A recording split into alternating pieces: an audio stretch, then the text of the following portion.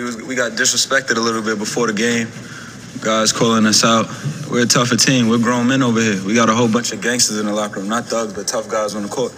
And we went out there and zipped them up at the end of the game. That's our motto, zip them up. And that's what we just did to them. But what do you think? It's right after you were had an at-bat. You didn't have really time to relax between innings. Did that have anything to do with it? No, man. I mean, I just fucking walked the guy. This game's pretty tough. That sees anybody throw anything onto this field, point them out, and get them out of here. You don't live in Cleveland. You live in Cincinnati.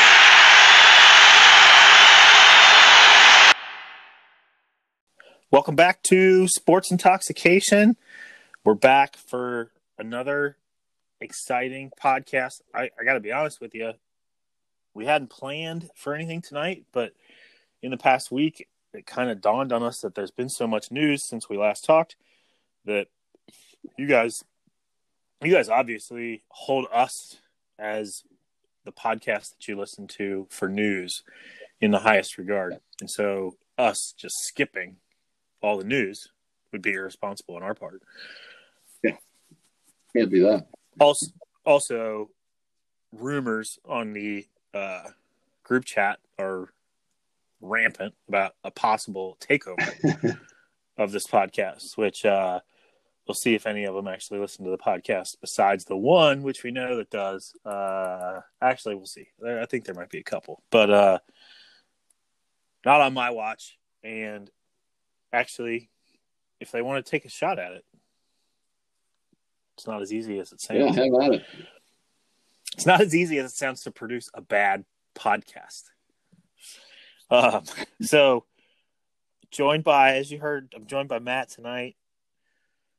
What's up, everyone? And Chase is not with us. I think there's a chance that he joins us, but it's very small. But don't count on him for surprising you.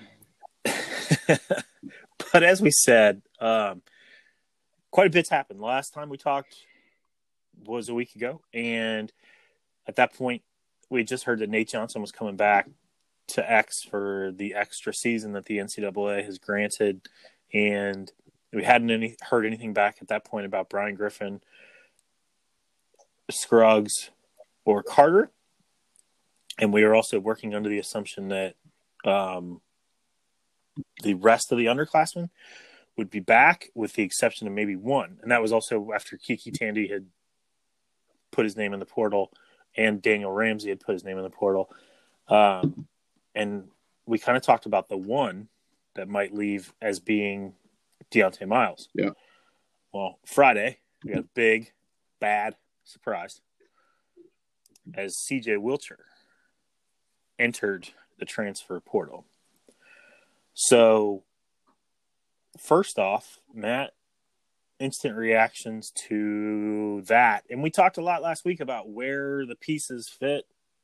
And so we'll get into how the pieces fit now, but what are your thoughts to...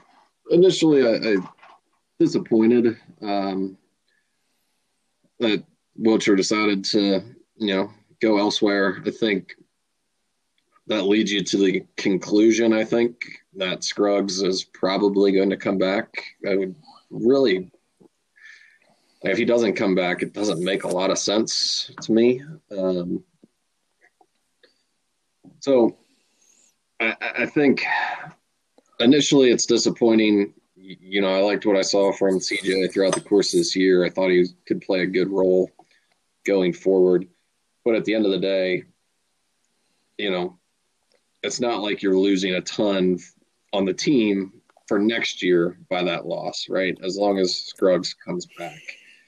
The thought is that they're probably going to fill in these spots with grad transfers at this point, or just regular transfers who are going to come in and be ready to play. So, it's disappointing, but I'm interested to see kind of how this plays out. I think it's just kind of be the future, unfortunately, for the landscape of college sports, specifically basketball. And I say unfortunately, not from, I wish they didn't do it, just unfortunately in the fact that you get to like freshmen and excited about their game, and they decide they want to go somewhere else, which, they should have every right to do if they want to. But it's disappointing that you're not going to see him, playing as an Xavier uniform anymore.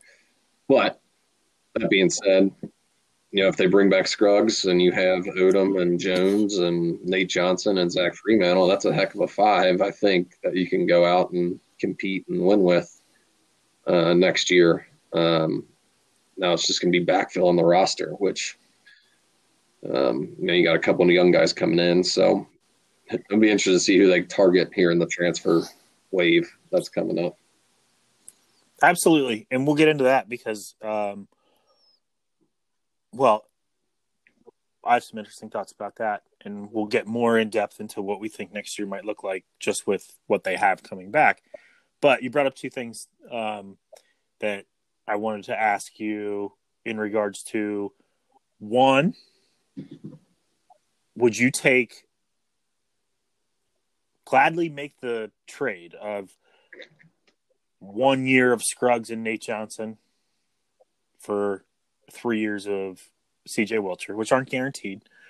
And obviously the year of Scruggs isn't guaranteed, but in this scenario we're saying right now, the year of Scruggs and Nate Johnson for 3 of CJ Wilcher. Is that a good trade in your mind right now?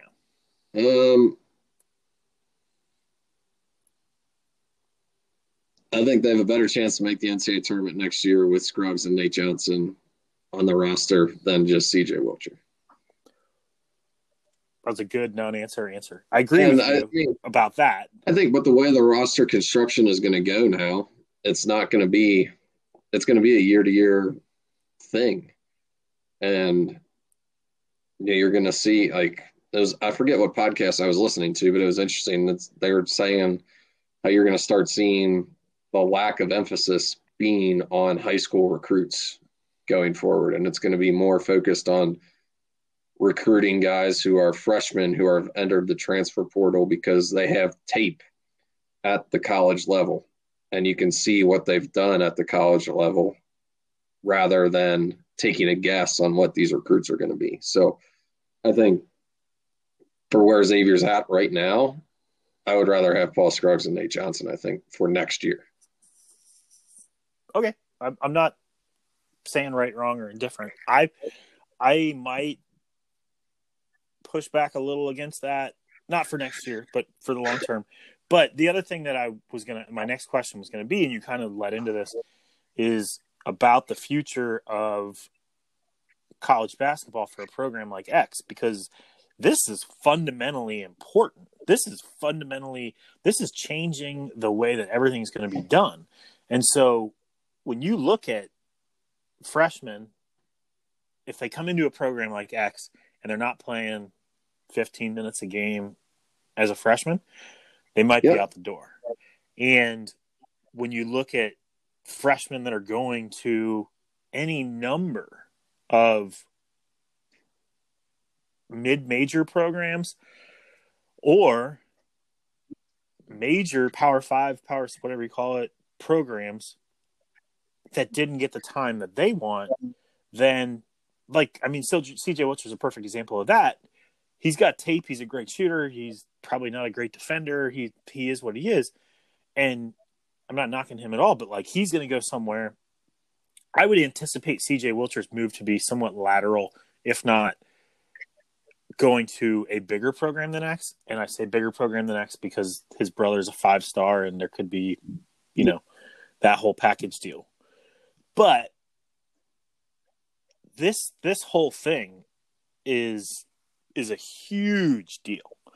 And so the days of, and I'm saying this to a lot of Xavier fans out there, only a fraction of which probably actually listen to this podcast, but the days of Jimmy Farr and yelling at people to get off your lawn because you didn't wait for 2 years to develop and get bigger and get stronger and get better in the program are over. Yeah. No, they certainly are. And I don't know, I think it's a bad thing for Well, actually, I don't know because the way you see it, right, and you have these guys looking. I looked around a little bit, and like Armand Franklin is transferring from IU, coaching change. That's fine. You have a guy. His next school will be his Yeah. third school. Okay.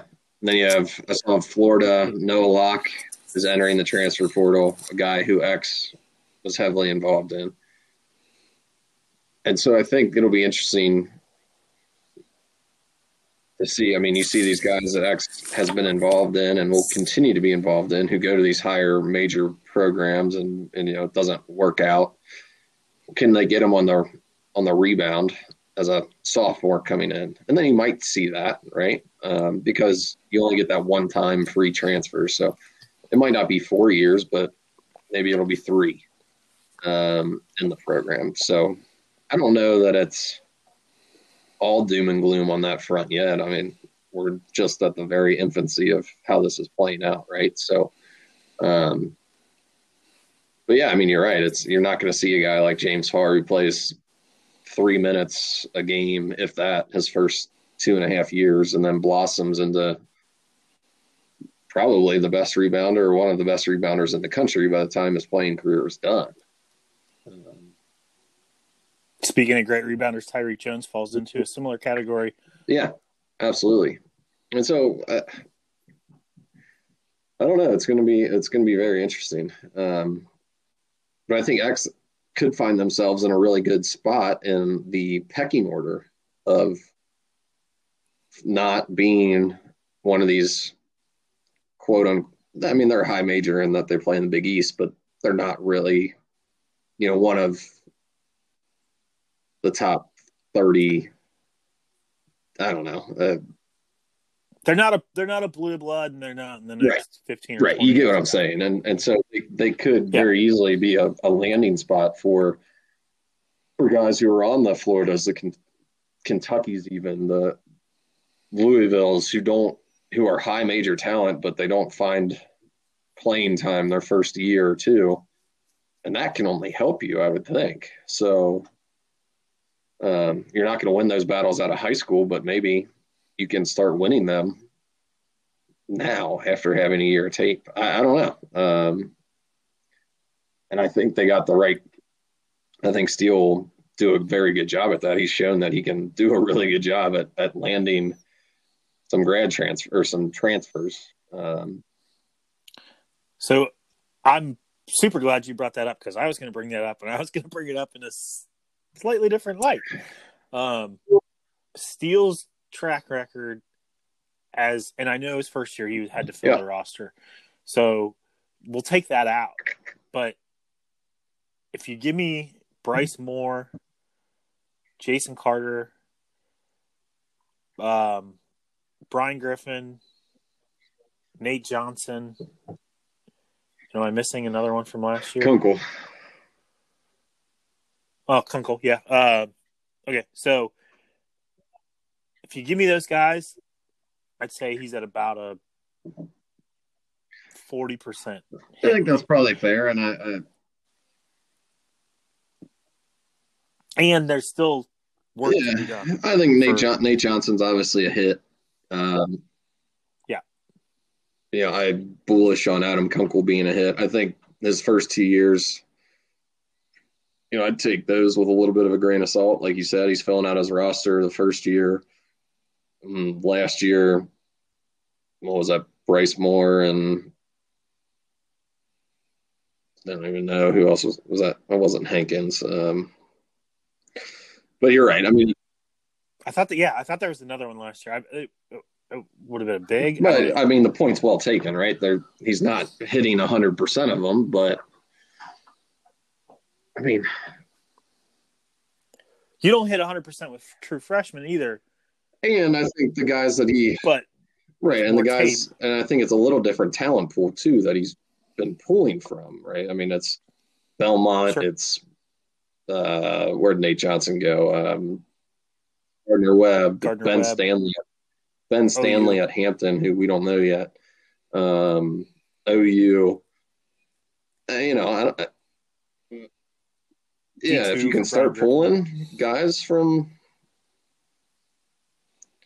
I don't know.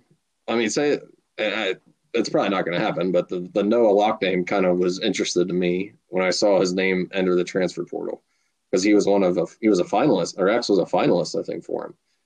He's a really good player at Florida. You got a guy like him that makes up for missing on. I mean, you can go one of three in those transfers if Noah Locke turns out to be the player that he was recruited to be, right? That makes sense. Like, you don't have. He was a good player at Florida. Like, I watched some Florida basketball. I think it's just hitting on the right pieces, and I think he's still figuring that out. And I think you're right. It's TBD on whether or not he's good at it. But I guess my point was he's shown a propensity to be able to recruit the transfer market to Xavier. So actually, I mean, you're just leading me right where I wanted to go next. That's the sign of two hosts who just peas in a pot. I know. I mean, at this point, Brian is completely superfluous. But Brian Snow this week announced that he was leaving 24/7. I'd like to say Brian's a friend of the podcast. He's not. I mean, he's like kind of a friend, but like he's a friend of the podcast. That's the way I want to describe it. He's a friend of the podcast. But Brian Snow he was in Steele's wedding, and one of the things that he always says about Steele is always watching tape. Steele is always, and then when it comes to offers and when it comes to transfers and when it comes to the portal, Steele's just like, yep. And he's throwing out offers like crazy. And so we just talked about how he's had some misses in the transfer portal. We've also kind of talked a little bit about him on prior podcasts about him missing on some freshmen. And like missing on the freshmen, like I can tell you, in my opinion, he didn't miss on CJ Wilcher. CJ Wilcher's going to be a really good player, I think, but it is the age that we're in. I think that Demir Bishop maybe is a miss. I don't know. I don't want to get into all that. But what I wanted to ask was, with this new era of college basketball and with the defections that we see from Xavier, is Steele's philosophy or strategy of offering basically everyone the right thing, or do you want to try to keep 8 guys really happy or 9 guys? I mean, like, Steele's talked about how he wants to play faster and play more guys and shoot and be open and blah, blah, blah. And we didn't see that this year when it came down to the crunch time, and we talked about that ad nauseum. So I'm sure the answer to this remains to be seen, but what do you think about that? Yeah, I mean, I don't know, because you look around, I just keep going back to it. You look around the country at the names that are in the transfer portal now, and it's not like Xavier's the only program who is losing guys who we thought were going to be key pieces, right? I mean, Xavier lost Kiki Tandy. Anyone you'd mention locally other than Xavier? Yeah, I mean, they don't. I mean, it doesn't count when your whole team quits. I'm just thinking, like, Georgetown, their center, who was a stud, just decides to leave today. Again, Noah Locke transferring from Florida. Armand Franklin transferring from IU. Like, good programs are losing good players. And so is it realistic to be able to keep 8 people happy in college basketball?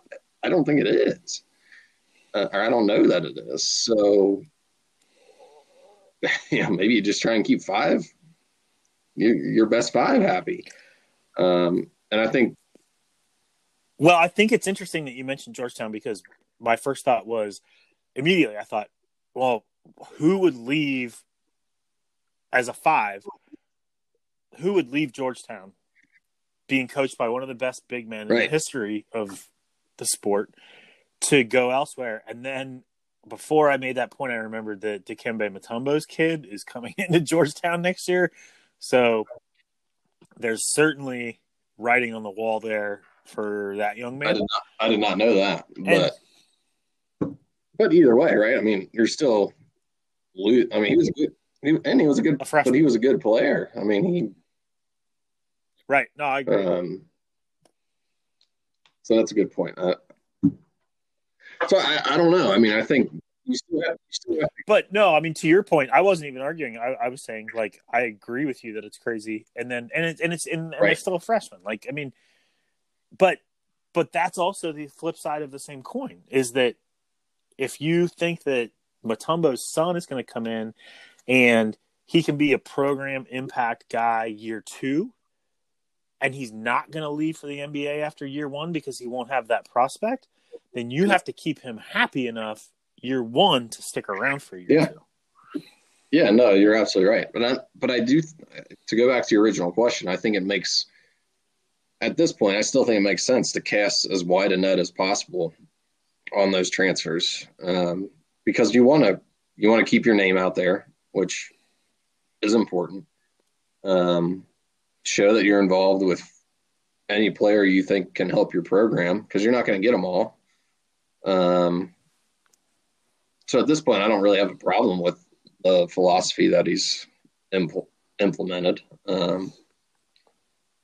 It's all going to come down to who can you get, and I just keep going back to it. And I don't know even if he's a fit with the roster construction, but if you can, and he's probably not. But if you could throw a guy like, I'm going to go back to Noah Locke again into your program, who was a top 50 recruit. I mean, that's a huge get now. And the more I think about it, it really doesn't make sense with the roster that Xavier has coming back for next year, I don't think. But you're gonna here's the other thing about that whole scenario is if you can get for 1 year, and then what you're saying is we'll take Noah Locke and we're gonna probably lose. Well, that's I mean, I guess the thing is, like, it's really turned into like a free agency type thing where you're not. Yeah. At least it seems like, right? We're so early on in the process of it, but you're not recruiting 4 years in the future anymore, or you're not recruiting for these guys to be seniors. You're recruiting your team based on what you have. And I think you'll see going forward, kind of like I said earlier, you'll see a lot less, I would think, you'll see a lot less offers going out to guys who are in their sophomore and junior years of high school. And I think you'll start seeing more offers focused on just strictly seniors once you know or you have a good idea of what's coming back the next year. And then focusing on the transfers. Because to me, if this is how it's going to be, it makes a heck of a lot of sense to save a couple scholarships every year for the transfer market, because you know they're going to be eligible and you have game tape on them at a high D1 level. Absolutely. And I think that, not to talk about one of my favorite former coaches, but that was always a Chris Mack strategy, was to leave a couple open. And it seems like a Travis Steele strategy is to get as many dudes here as possible. And but I think that the new strategy, well, not new strategy, I think the new thing is also going to be guys. We saw this a lot this year because of COVID, but I think next year without COVID, hopefully, Jiminy Christmas, knock on wood, that we're going to see guys 3 games in be like, right, I'm out. Yeah.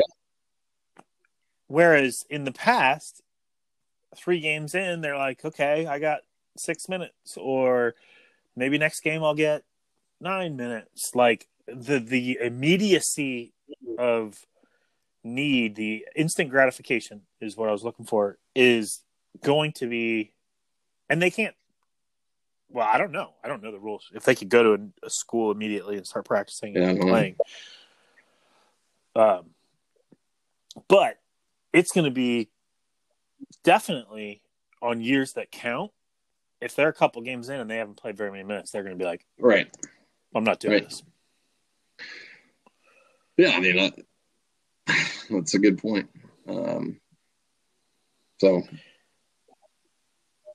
So that leads me to our final exercise on Xavier basketball that we kind of there's a lot still in flux for next year, but I sent this to Brian and Matt because I've been thinking about this for a week now since we talked last week about how all this works out with minutes and who plays and who doesn't and whatever. And I wrote this down real quick before we came on. For next year, if the roster were to add no transfers, which I can tell you isn't happening, and no one else transfers out, which is a possibility, and Scruggs comes back, is how we built this roster. And we took 40 minutes at each position. So I'll go first. And I have Dwan Odom playing 30 minutes at the 1, and Paul Scruggs playing 10 minutes at the 1. I have Paul Scruggs playing 15 minutes at the 2. Nate Johnson playing 15 minutes at the 2. Adam Kunkel playing 10 minutes at the 2. I have Colby Jones playing 30 minutes at the 3. Nate Johnson playing 5 minutes at the 3. Adam Kunkel playing 5 minutes at the 3. I have Zach Freemantle playing 25 minutes at the 4. Ben Stanley playing 10 minutes at the 4. And incoming freshman Elijah Tucker playing 5 minutes at the 4. And I have Deontay Miles playing 20 minutes at the 5. Zach Freemantle playing 10 minutes at the 5. And incoming freshman Cesar Edwards playing 10 minutes at the 5. I know that was probably really boring for everyone to listen to, but the point of this was just to see where the minutes go. And in the end, I've got Scruggs playing 25 minutes. I've got Odom playing 30 minutes. I've got Colby playing 30 minutes. I've got Freemantle playing 35 minutes. And then guys like Ben Stanley, who transferred here from Hampton, playing 10. And the freshmen are playing 10 and 5. And Adam Kunkel's only playing 15, and Nate's only playing 20. Those three guys that I mentioned, Odom, Freemantle, Colby, to me are the future of the program. And they're also three, after a summer of development, maybe your three best players. Paul Scruggs is second team All Big East, I think, this year, so he's there. But that's what I got. And you want me to read Brian's, or you want I'll just go real quick. You can throw Brian's in. I didn't have to, full disclosure, I didn't have time to kind of break it out minute by minute, but I'll just give my thoughts on it. That's perfect, actually. Yeah. Give your thoughts on what I wrote, give your thoughts on what you have, and then give your thoughts on what Brian is going to put out. And Odom are your point guards, and I definitely agree. Odom is a 30 to 32 minute a night guy at the 1, no doubt about it, hands down. That's got to be your thing. You'll notice I used 5s and 10s. That's for math. Like I said, I didn't break mine down. Like I don't have the math. So I'm just going to throw some numbers out. I think you're dead on. Scruggs will get the majority of the minutes at the 2. I think go into it. Odom's not going to play less than 30 minutes. I don't think. Scruggs is probably not going to play less than 30 minutes. So where's he going to get those other 20? It's going to be Scruggs at the 2 for probably 20 minutes. I think you've split the last 20 between Kunkel and Johnson. However that works out. At the 3, it's going to be the majority of Johnson. I think Probably Nate gets 25-ish, 20 to 25-ish at the 3. The one interest, I think I could see a lot of Colby Jones playing at the 4 if they decide to go small. Then you have your lineup of Odom, Scruggs, Johnson, Jones, and Fremantle out there. I think that's a really interesting lineup. Pretty good defensively, minus a little bit of lacking on the height piece, but you're quick. You could potentially press with that lineup and kind of speed up the pace of the game, like Steele has said that he wants to.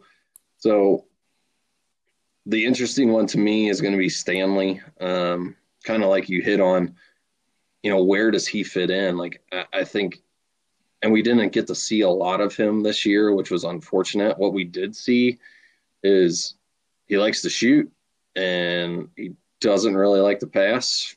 Again, that's just my 2 reactions from watching him play. He can score. It's 100% accurate, but I would also tell you that he's probably he might be the best finisher. Yeah, I'm not saying that as a knock against him. It's just what No. But I think it's worth mentioning because he took some shots that you would say that you would normally say those are bad shots, and he made them. And he only played in a couple games, but he did it a few times. So and I think at the 5 you'll just see Fremantle. I could see Fremantle getting 25 and the last 15 being split between Edwards and Miles at the 5, and you kind of I don't see Deontay Miles playing a lot next year unless he makes some big jump, which so you're looking at Chase's numbers and my numbers. I had Miles playing 20, and I'm still head in the sky thinking that Deontay Miles can be. Yeah, I'm thinking about the ceiling for Deontay Miles, and I'm thinking that injuries this year were a reason that he didn't play more than he did. Yeah, I hope that's the case. Now, I would love to see him play more. But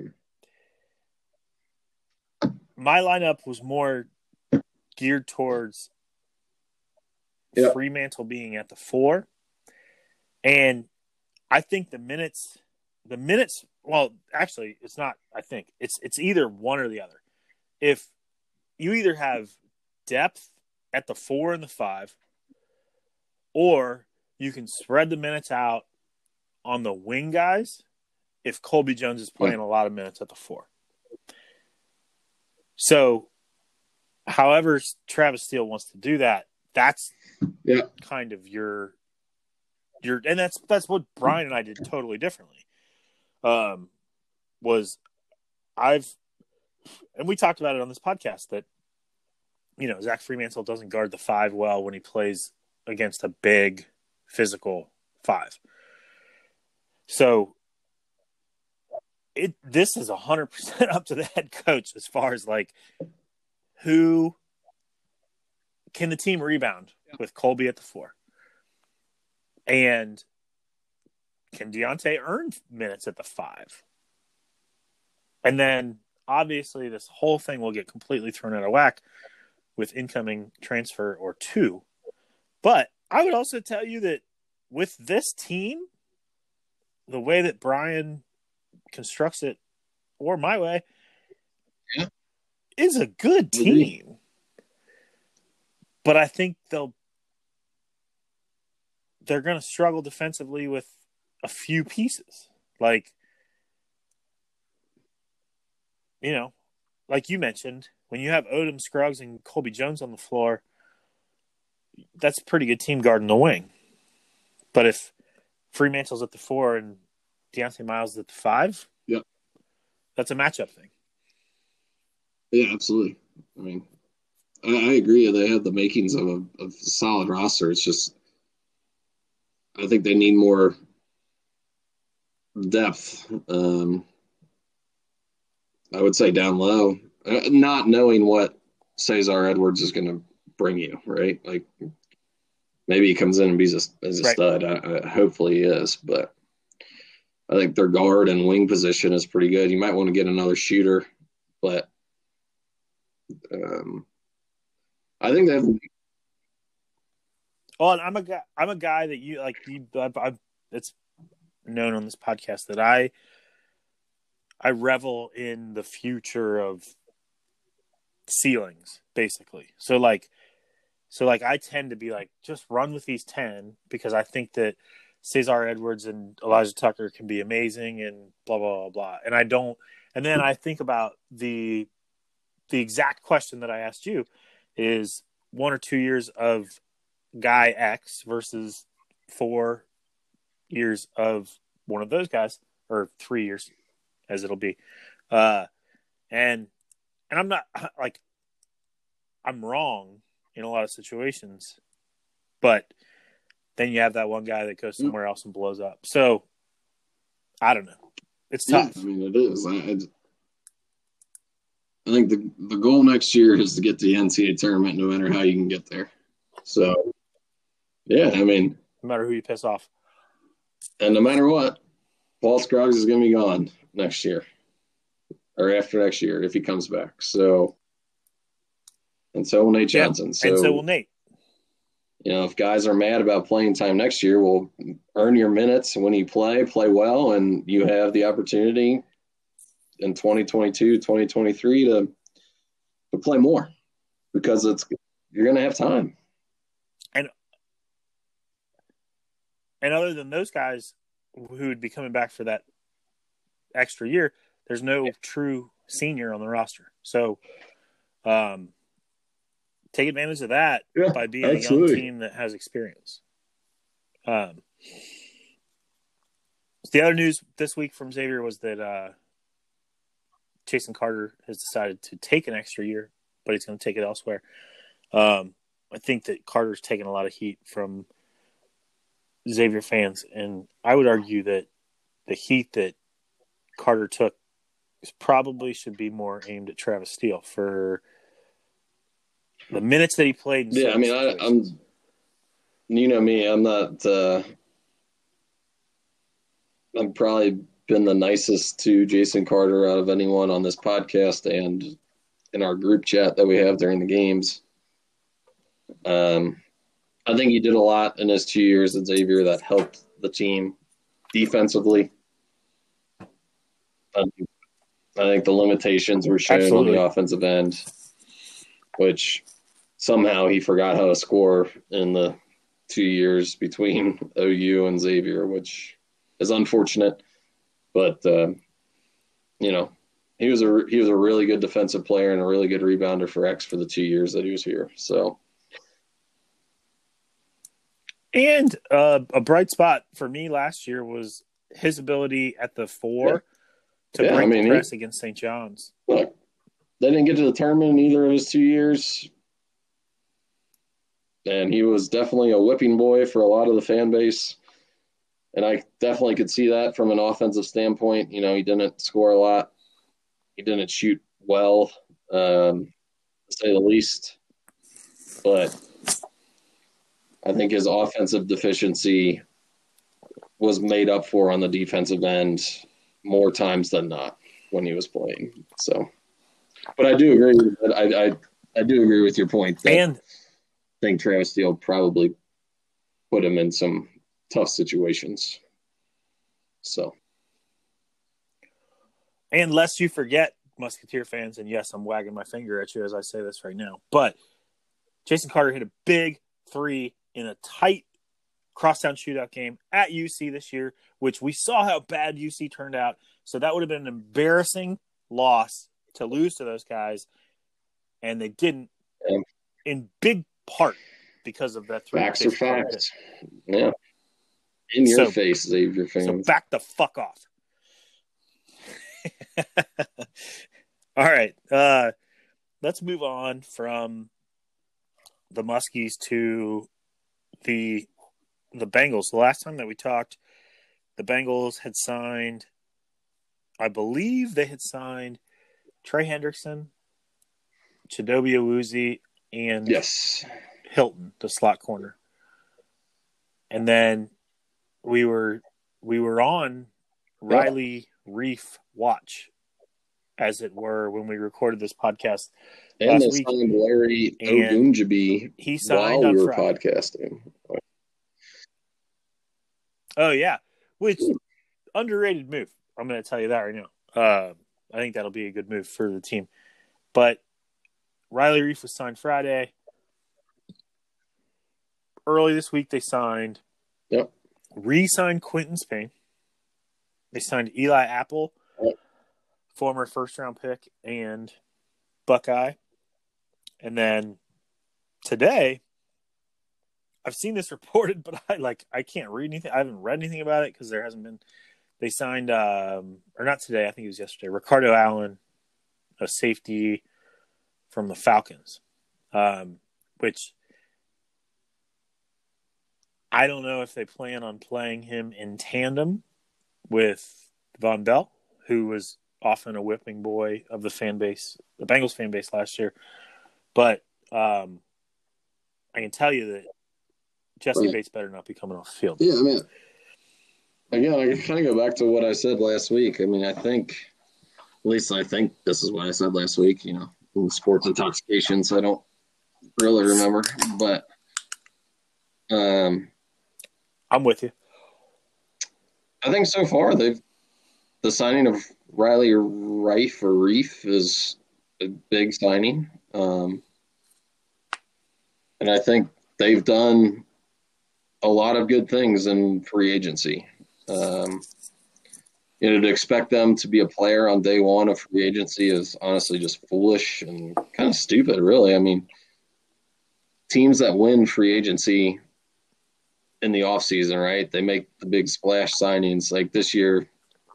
And I think they're doing a good job of it, but I'll just bring it as an example. Like the Patriots are signing, it seems like everybody, and making their roster, they're the talk of the town now with the signings. And them and the Cardinals would be the two teams that I think of right away in terms of free agency, who they're signing, what they're signing guys to, and that they're, the talk of the town, because they're signing big name guys. You're absolutely right. But how many times did the Browns win the offseason, or the Buccaneers a couple years ago before Brady win the offseason and they didn't do anything? They signed these guys in free agency, big name players, and it just didn't work out. And I think what the Bengals did was calculated. I think it was smart. We go back to what we said last week. It didn't make sense to sign the offensive linemen to the deals that they were getting paid. It made sense to, like, the Reef signing is a big signing. You get him for a year, figure out if he's good or not, and then you could potentially re-sign him for a couple-year contract down the road. And you may still take because of the signing, you could still take a tackle at number 5 overall, and then play that person inside and have an incredible offensive line, and then kick that person outside in the future. Or same thing in 38 in the second round, you could take a tackle, play him inside at guard, and then my point is, it gives them. That's the interesting thing, and that was what I was just about to say. Is it makes the number 5 pick really interesting to me, because to me at this point it's down to one of two, and it's always been this way. I think it was either going to be Sewell or it was going to be one of these wide receivers. Because I think they've done a relatively decent job on the defensive side of the ball. I mean, who knows how these guys are going to be, but I like what they've done defensively. I think, and then you throw into the fact that you're basically getting a DJ Reader in free agency too, because he only played 2 games. And Trey Waynes. Right. I mean, and I'm Trey excited. We still have Sweet Lou, but I'm excited about what they've done defensively. I truly am. I think, Hilton is a good signing. The more I read about him, the more I think he could be really good. And so I think it comes down to the draft now, and it's going to be really interesting to see what they do. I think, to me, all signs point to them taking Sewell at the 5 pick. I would be surprised if they didn't. At this point, I don't love that. No, I would kind of go towards all signs Which point I would towards Jamar Chase. I would love that, and take your offensive lineman with the 2nd round pick and load up on linemen the rest of the draft and go from there. Because I do think they need that deep threat receiver. I think we were talking about Galladay last week and kind of knew that wasn't going to happen. Right. So those are really the 2 spots now that, not to say they're a perfect team by any stretch of the imagination, but if you can get a speed receiver and shore up the offensive line. I do like the Spain signing to another year. He was good for the few games that he played. So I'm probably dumb for saying it, but I'm bullish about what they've done. I mean, I think they've done a really good job with what. No, and they still have money to spend too, which is good. I totally agree with you, and I think that as you mentioned, and I interrupted, but like it opens up the possibility too that if you don't love anything at 5 and you get an offer because Jamar Chase or Sewell's gone, and those were the 2 guys that you were focused on. And I know that's what we're focused on as a fan base. We don't know if that's what the Bengals are actually looking at. But if those 2 guys are gone, that means that one of Trevor Lawrence, who won't be there, but Justin Fields, Zach Wilson, and then Trey Lance, the BYU quarter or the North Dakota State, and then also Devontae Smith, Jalen Waddle, Kyle Pitts. Those guys are all there. So there's a chance that somebody's going to want to come up and grab something from that group. And if you go back to 12 or 15, maybe you could get a Rashawn Slater, offensive lineman from Northwestern, a Christian Darrisaw, offensive tackle from Virginia Tech. I've completely now flipped and said, I'm okay if they draft Kyle Pitts. They have to know how to use him.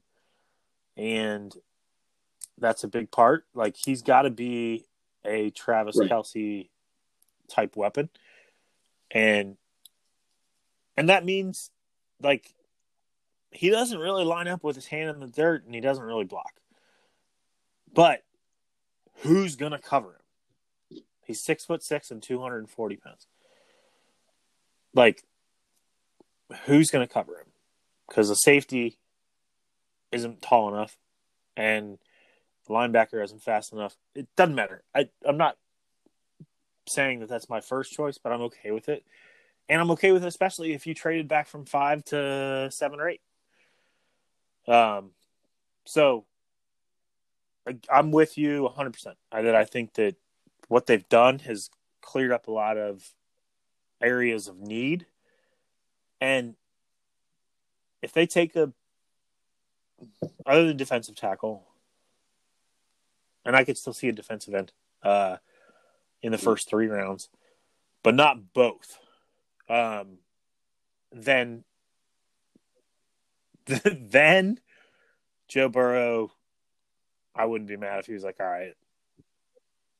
Yeah. Kiki Tandy and I are out. Yeah.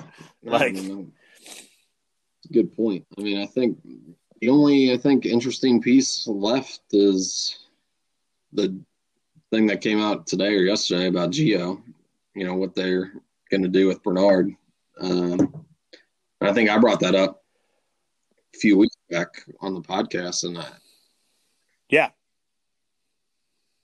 don't know what you do. I mean, you're paying a lot. If you're going to use the $4 million, you're paying a lot of money in that running back room right now. with Pirine and Mixon. And those are two good backs. And I think Pirine's he's not going to do everything that Gio does. And Gio's been a really good player, but can you use that money better elsewhere? I think he probably could. Yeah. You probably can. It's hard not to be. I mean, he's been great. And like, well, I think that like when he stepped in last year, we talked about it on the podcast when he stepped in last year, and all of a sudden the protection got better because he's so good at just sticking a guy, and he's small, but like he sees him coming. So like that's what I love about Gio, except Gio can't be on the field when Joe Mixon's on the field. And so what does he do for you at, I think it's $4 million a year, where he's only playing, I'd say less than 40% of the downs, probably less than 30% of the downs when Joe Mixon's healthy. So I get it. And I would also be a little weary of it as far as his effect on his leadership and his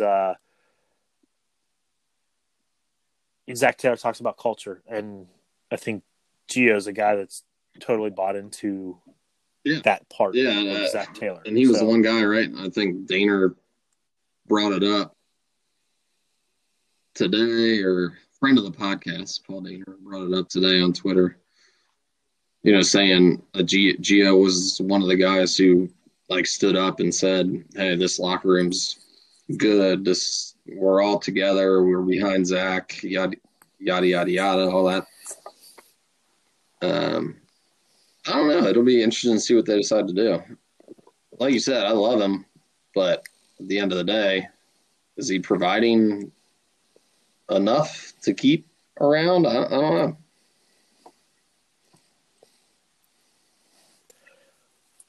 I think as a fan of both Gio and the Bengals, you got to show me what you use that money for. That's all. Like if it's a fourth defensive tackle, I'm like, I don't know. Like, but if it's, I don't know where all the holes. I mean, we know there's holes, but like, you know what I mean? Like, where can they? Actually, I'll tell you where they can.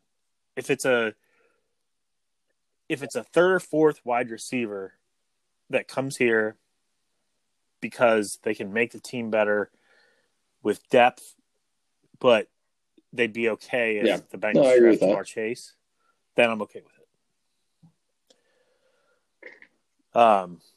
But other than that, and you know, like Paul's talked about this whole offseason about the Bengals drafting over Travion Williams, who I thought showed some flashes down the stretch last year. It doesn't. I mean, we're talking about third and fourth running backs, though. So, like, it doesn't. Gio's a 2. That's important. So if Gio leaves, then Samaje Perine become the automatic 2. Yep. And they're different backs. They're very different backs. So, all right. Well, that'll wrap it up for Bengals talk. Next, a week from today, we're recording on Thursday night, is Reds opening day. We're going to get in another podcast. I'm going next week to the game for the much. Yeah. Weaseled my way into a ticket. First sporting event. Nice. Long time. Good for you. Very good for you. I'm jealous. A domestic player in this coming Betty Ford Classic. Well, I mean, it's always good to be on the right team there. But that's going to be an experience that you'll never forget. Yeah. Going to an opening day with 12,000 other people. This will be the as first opposed to opening day game that I've ever 45,000 attended other too. people. Oh my goodness, You now know I me, want to I'm a hang up on you. big baseball guy. So, Like surreal. Well, we know. well, You know, you read point the still back of people's stands. baseball cards all the time. But you got to let us know how the lines are for beer in bathrooms. Well, bathrooms should be fine, but do they have sufficient people to pour beer Yeah, that's true. for 12,000 people at Yeah. opening day? Oh yeah, Because you know which makes they're sense. trying to save money.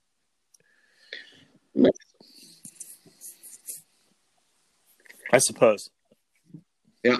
But we're going to do that podcast next week because there's a lot to talk about. There's we got to make predictions. We'll make a bet, all that stuff. So that moves us to our last topic of the evening, which is our shambled NCAA bracket. We didn't even do a bracket because we knew we would suck so much.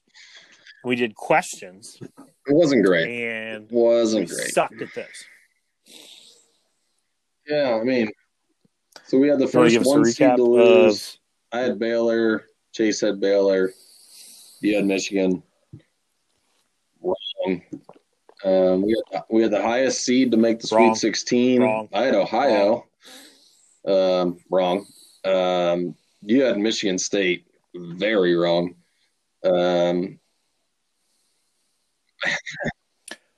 Well, but the team that slid in that's true, but also still wrong. There. And then Chase had Virginia Tech. Still wrong. Last mid-major standing, I had Winthrop. You had VCU, who, they might still be playing. We don't know. They didn't even play a game. They didn't get off the mat. Yeah. And then Chase had San Diego State, right? Who Syracuse. Biggest first round upset. You and I both had Ohio, which we got right. But Oral would have held up, knocked us off. And Chase had Liberty, which was incorrect. We had 1 seeds versus the field. All 3 of us did 1 seeds. And then we did Final Four and champion. I'm the only one who's knocked out from the champion. I took Illinois. You guys both took Gonzaga. But Final Four, I still have 3 of the 4, despite my Illinois pick. And you guys are both with 2 of 4. So I think the reasonable thing to do, based on how terrible that was we're just gonna go through and pick all the Sweet 16 and basically pick out the bracket. It's like ESPN's Second Chance Challenge that they're doing. And we're just going to do this for the 6-pack of beer. But real quick, before we get into that, can we just talk about the tournament as a whole? Still trying to see if Chase is going to join us. I doubt he will, but give him a couple more minutes to see if he'll jump in for the picks. And what did you think? I think and we should talk about, what did you think about the first 4 days of the tournament? Obviously, unique situation, circumstances, and everything this year.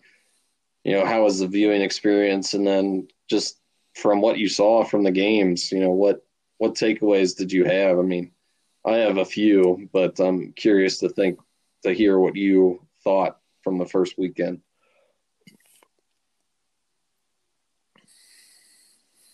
First off, absolute mayhem. The thing that is frustrating for me in my bracket and any prediction is that, and I guess it's a form of hedging your bet when you say the Big Ten's so good this year and blah, blah, blah, blah. And then the Big Ten, just absolutely wets the bed again. Except for your boys in Maize and Blue. They've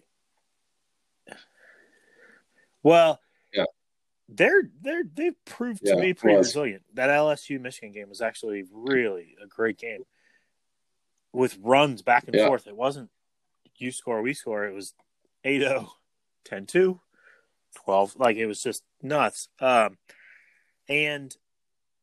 the thing that, like, the biggest shocker for me was the Pac-12 is really good, or had the right matchups. Like, look at me again, hedging bets. Like, I don't think they're good. Freaking Pac-12. Like, I'm not gonna. No one was beating Georgetown Colorado that day. Their loss to Colorado. Anybody that makes 11, like literally, no one was beating 11 threes in the first half.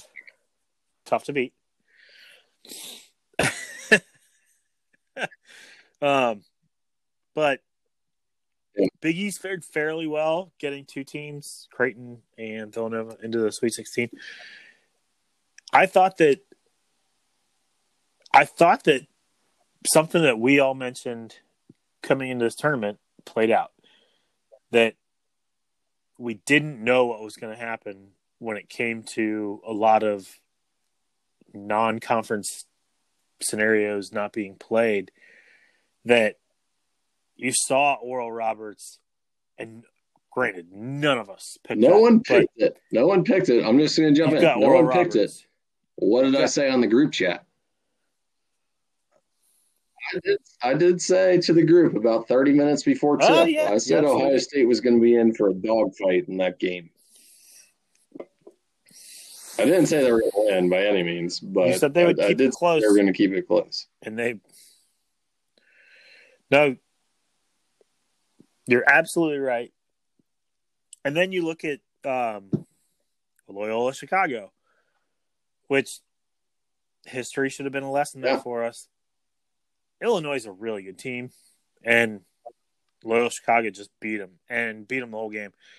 As far as Oregon State goes, I still don't know. I still don't know how they're here. The Pac-12's good, I guess, but I'm still a little baffled by that one. And then freaking learn from your lessons. Syracuse, like, go back a couple years. They barely got in. They made the Sweet 16.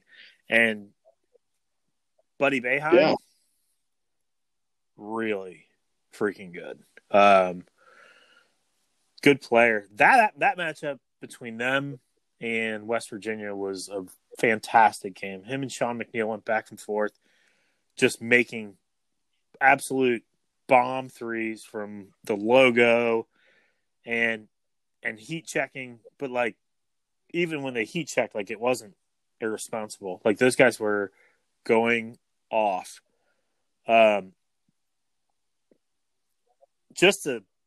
far for me, incredibly certainly entertaining. Wholeheartedly agree with that. I think the couple things that stood out to me, the first thing was how normal it felt. Just watching the games, despite the lack of fans, I guess, in attendance. I was concerned going into it. I was concerned that the lower seeds. That's a good point. I think you've been to NCAA tournament games before, haven't you? Okay, so you haven't. So if Chase was here, he could, we've been to a couple Xavier first and second round sites before. And, once the lower seed starts to, stay in the game for a little bit, the crowd gets behind them. So that was my – yeah. They get off their phones, literally. Like, that's probably going in. I honestly wasn't expecting a lot of upsets because I just felt like the better teams were going to win due to lack of fan involvement in the game, but that certainly wasn't the case.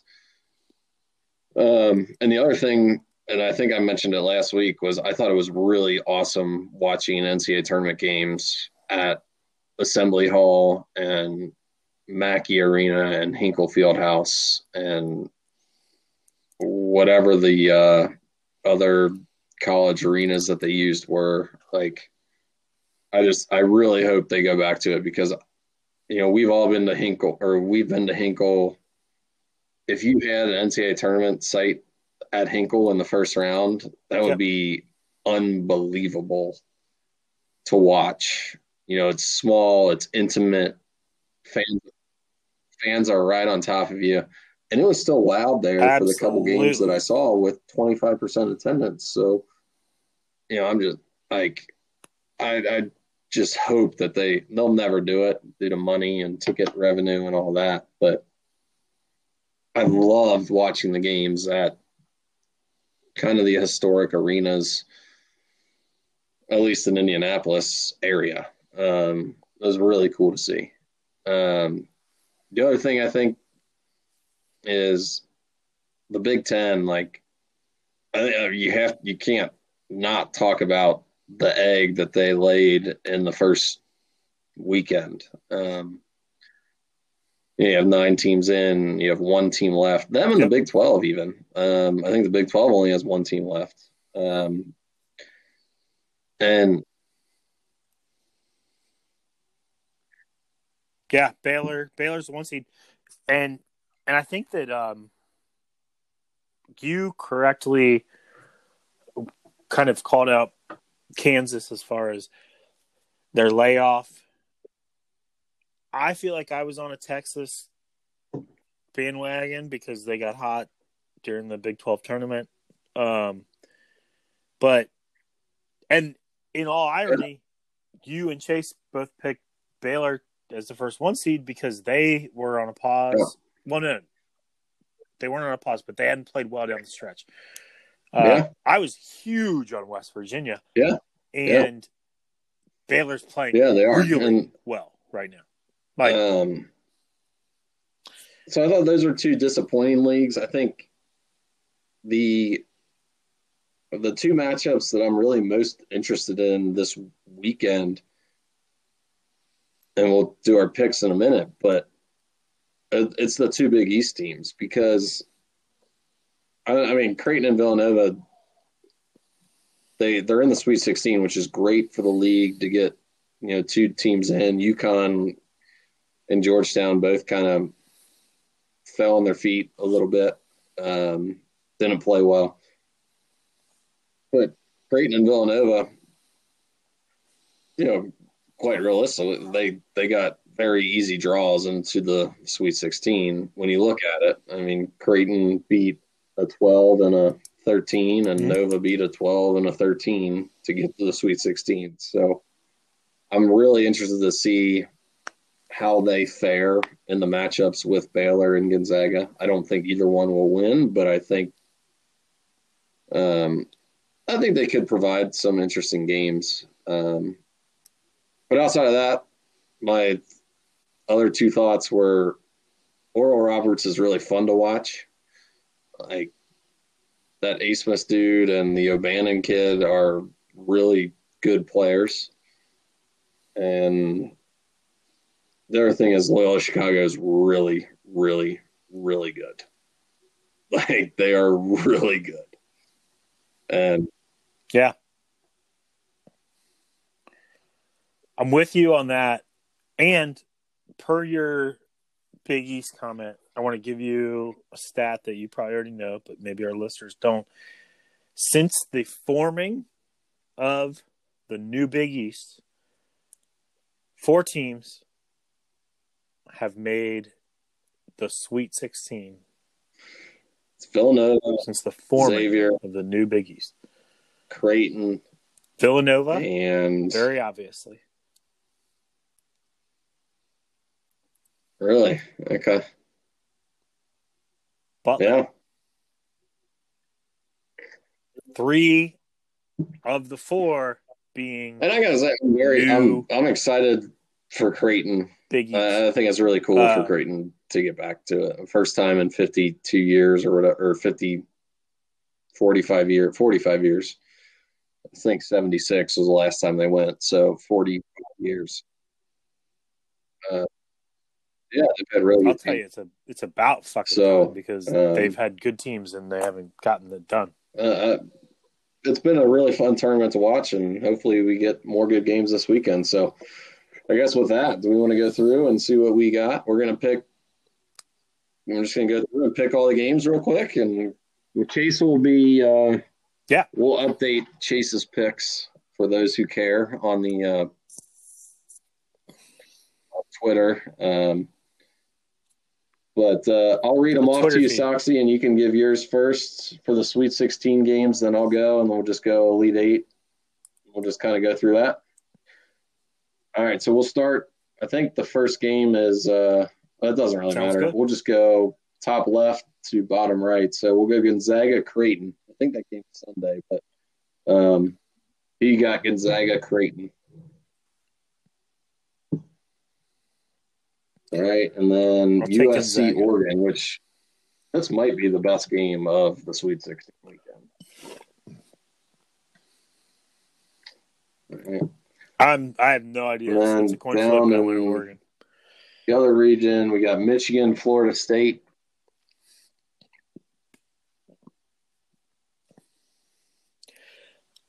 Originally, I went Florida State, but Michigan showed some resilience against LSU, and Florida State was in a rock fight. Yeah, against that was Colorado, right? All right. So, and then last, I'm gonna go Michigan. On that side is UCLA, Alabama.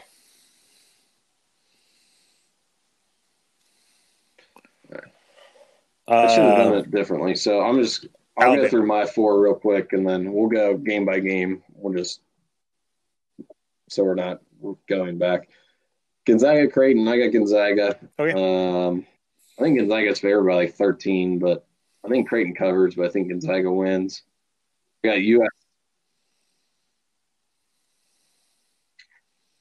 Oh, I love the USC, Oregon. I'm going to take USC. Betting advice. I think they're just playing too well.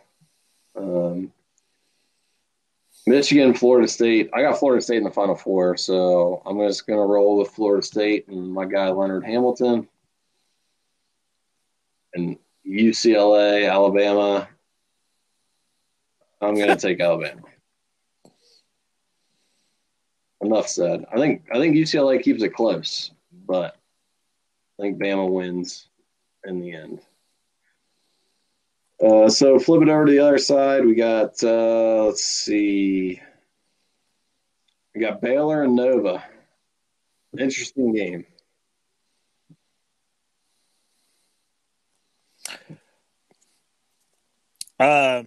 This one actually is tougher than I thought, but I think that Baylor's athleticism is too much for Villanova without Colin Gillespie shooting and just.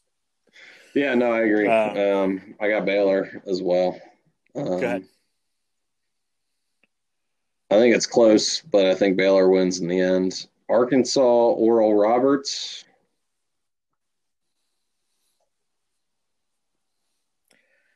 Oh, we going I shock can't the get world? off this Oral Roberts train. Not yet.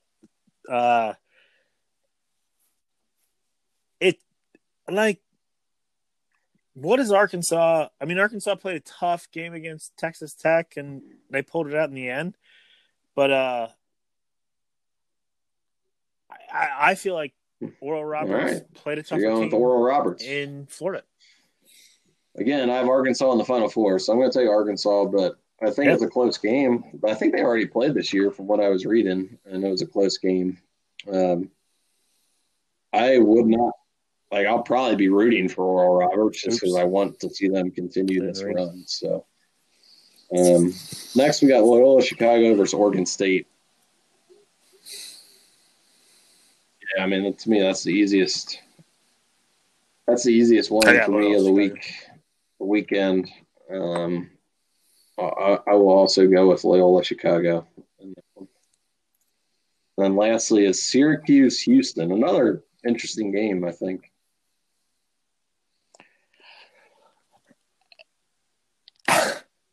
I have no idea, but I'm actually rolling with Syracuse because I think that, and I feel like I say this every year, teams see the 2-3 zone and they don't know what to do with the 2-3 zone. They see a zone every now and then, but when you play it full time against them, and you play it well. Yeah. And then they have Buddy Bay. Makes sense. I'm going to go. I gotta go Syracuse. I'm going Houston. I think it's going to be a ugly, ugly game, kind of like the Houston Rutgers game. But I think Houston has enough to win that one. So I got Houston advancing to the Final Eight. So we scroll over, go to the Elite Eight. We'll go back to Gonzaga's region. You have Gonzaga, Oregon. I have Gonzaga, USC. I'm going to take Gonzaga to go to the Final Four. All right. I will also take Gonzaga. And then you have Michigan, Alabama, and I have Florida State, Alabama. So, again, I have Florida State going to the Final Four, so I'm going to take Florida State. But what say you for Michigan, Alabama?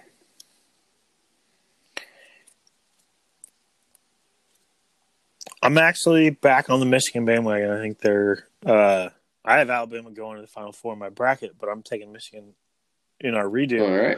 Because I think they figured out how to play without Isaiah Livers. We go to – let's see. I have Baylor, Arkansas. You have Baylor, Oral Roberts. Man. I have Arkansas going – this is the third of my four going to the Final Four. And I think I'm going to stick with man, that's a tough one. Boy. I'm going to go with Baylor. You know what? No. I'm going back. Original Final Four picks. Give me Woo Pig Suey going to the Final Four. 2 SEC teams. No. Yeah, no, not 2 SEC teams. Just Arkansas in the Final Four for me. You have Baylor, Oral Roberts. You gonna stick with Oral Bob going to the Final Four?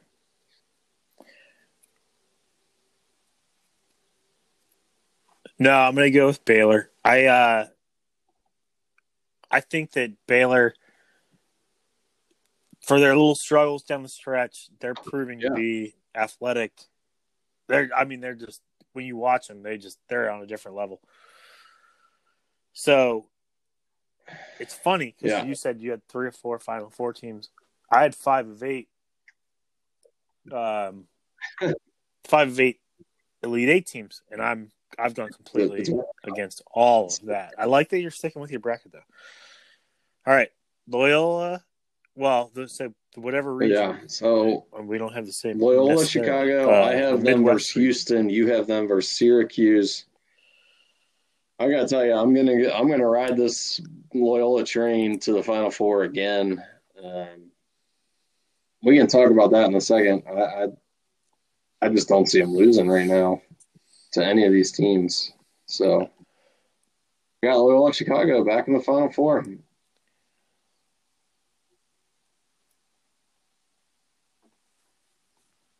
I'm with you. And the funny thing is this matchup is a matchup of 2 teams that literally within the last 4 years were in the exact same scenario where Loyola Chicago was a massive underdog. They were not an 8-9 seed or whatever they are this year. But Syracuse is in the exact same scenario where they were an 11 seed and they were one of the last teams in and made it to the Final Four. So this is a battle of the forgottens, is what I would call it. And I'm taking Car Ramrod and Loyola Chicago for Farva's mustache. That's right. If you know, you know. Let's see. So, hold on a second here. All right, Arkansas versus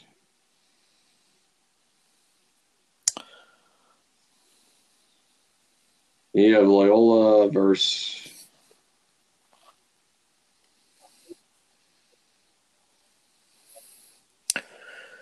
I have Loyola versus Baylor and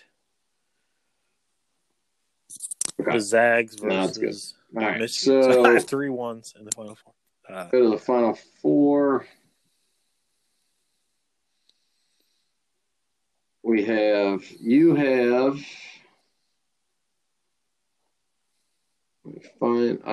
so I have Gonzaga, Florida State, and Arkansas, Loyola, and you have Baylor, Loyola, and Gonzaga, Michigan. So, Gonzaga, Michigan.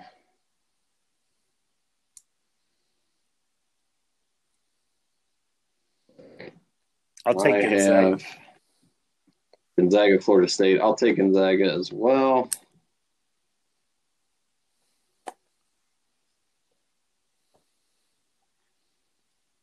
I feel like Gonzaga, after watching them, Old Bardstown. Yeah, it's good. Kentucky Straight. It's not bad. Oh, nice. Yeah. I like that guy. Got an Old Pepper Distillery rye. It's a store pick. It's good. I like certain things from my ryes. This kind of like half delivers on it. I like that black licorice flavor a lot, and this kind of gets it, but it leaves a little bit. On a similar topic, I traded one of my Rye of the Tigers today, but I still have your bottle. So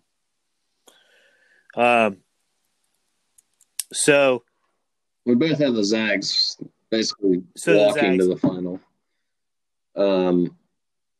Then I have Arkansas Loyola. You have Baylor Loyola. Baylor Loyola for you. Who do you got?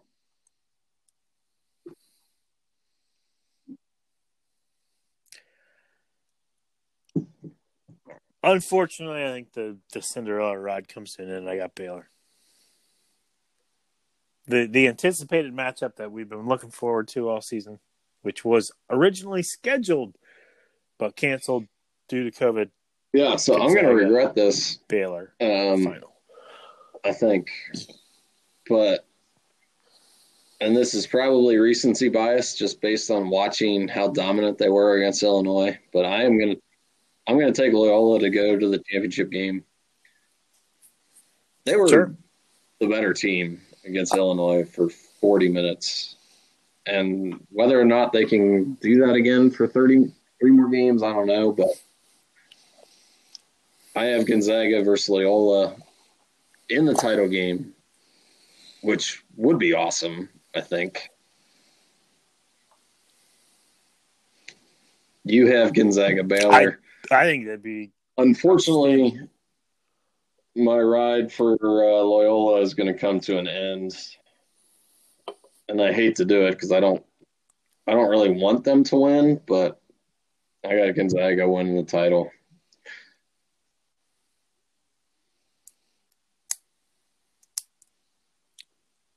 I also have Gonzaga winning the title. I think that I think it's funny that you're. Yeah, I don't want them you to have win. a thing with Gonzaga, maybe, and right that thing. But like, I feel like it opens. I feel like Gonzaga winning opens a door for a team like Xavier. I know it's a completely non-sequential thought because Xavier's now in the Big East and blah blah blah blah. But yeah, I feel like as a fan, I think it'd be really cool. Like I like Mark Few. That's all. I guess I've always just wanted Xavier to be that first team to do it, which we all do, right? Like that's not. Well, I still but don't it's think, not possible anymore. even though like, Xavier's in the Big East, I don't think it's apples to. I think Xavier winning would be akin to a Gonzaga winning at this point. Because Gonzaga established themselves to be a higher level than what Xavier has. I mean,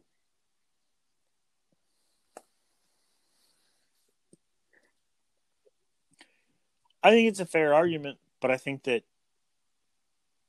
Gonzaga, it's apples to oranges only because Gonzaga has gone out and said we're going to play a totally national, non-conference schedule. We'll play Iowa, we'll play Kansas, we'll play anybody. Yeah, because they realize that they have to play their conference. Whereas Xavier has still taken on some comers, but they haven't taken on all comers, and they realize that they have a lot of difficult matchups in the Big East. So I think you're right, but I also and probably wrongly so, I view Xavier as a major, and so we don't have to deal with that anymore. And but they haven't made a Final Four, so who the fuck am I to say that? That's it. We'll update Chase's picks when he gets them in, but that's where we're going with. All right, well,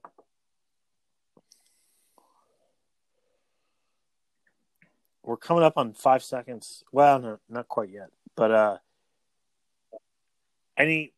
especially with the tournament, let's throw out a WTF moment that may have. I think mine I saw today was the anniversary of the. I can go first. Kansas State Xavier Sweet 16 game from 2010 or whenever that was,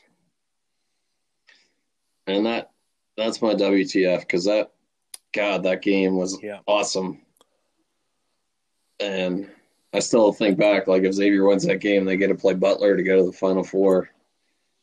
And then Butler's in the national title game. And it's just like, come on. We could have been there. And that team was so good.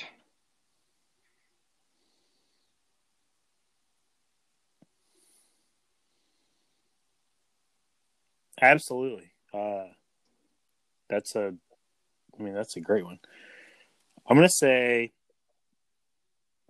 WTF to the Reds. This is a little bit of a preview, but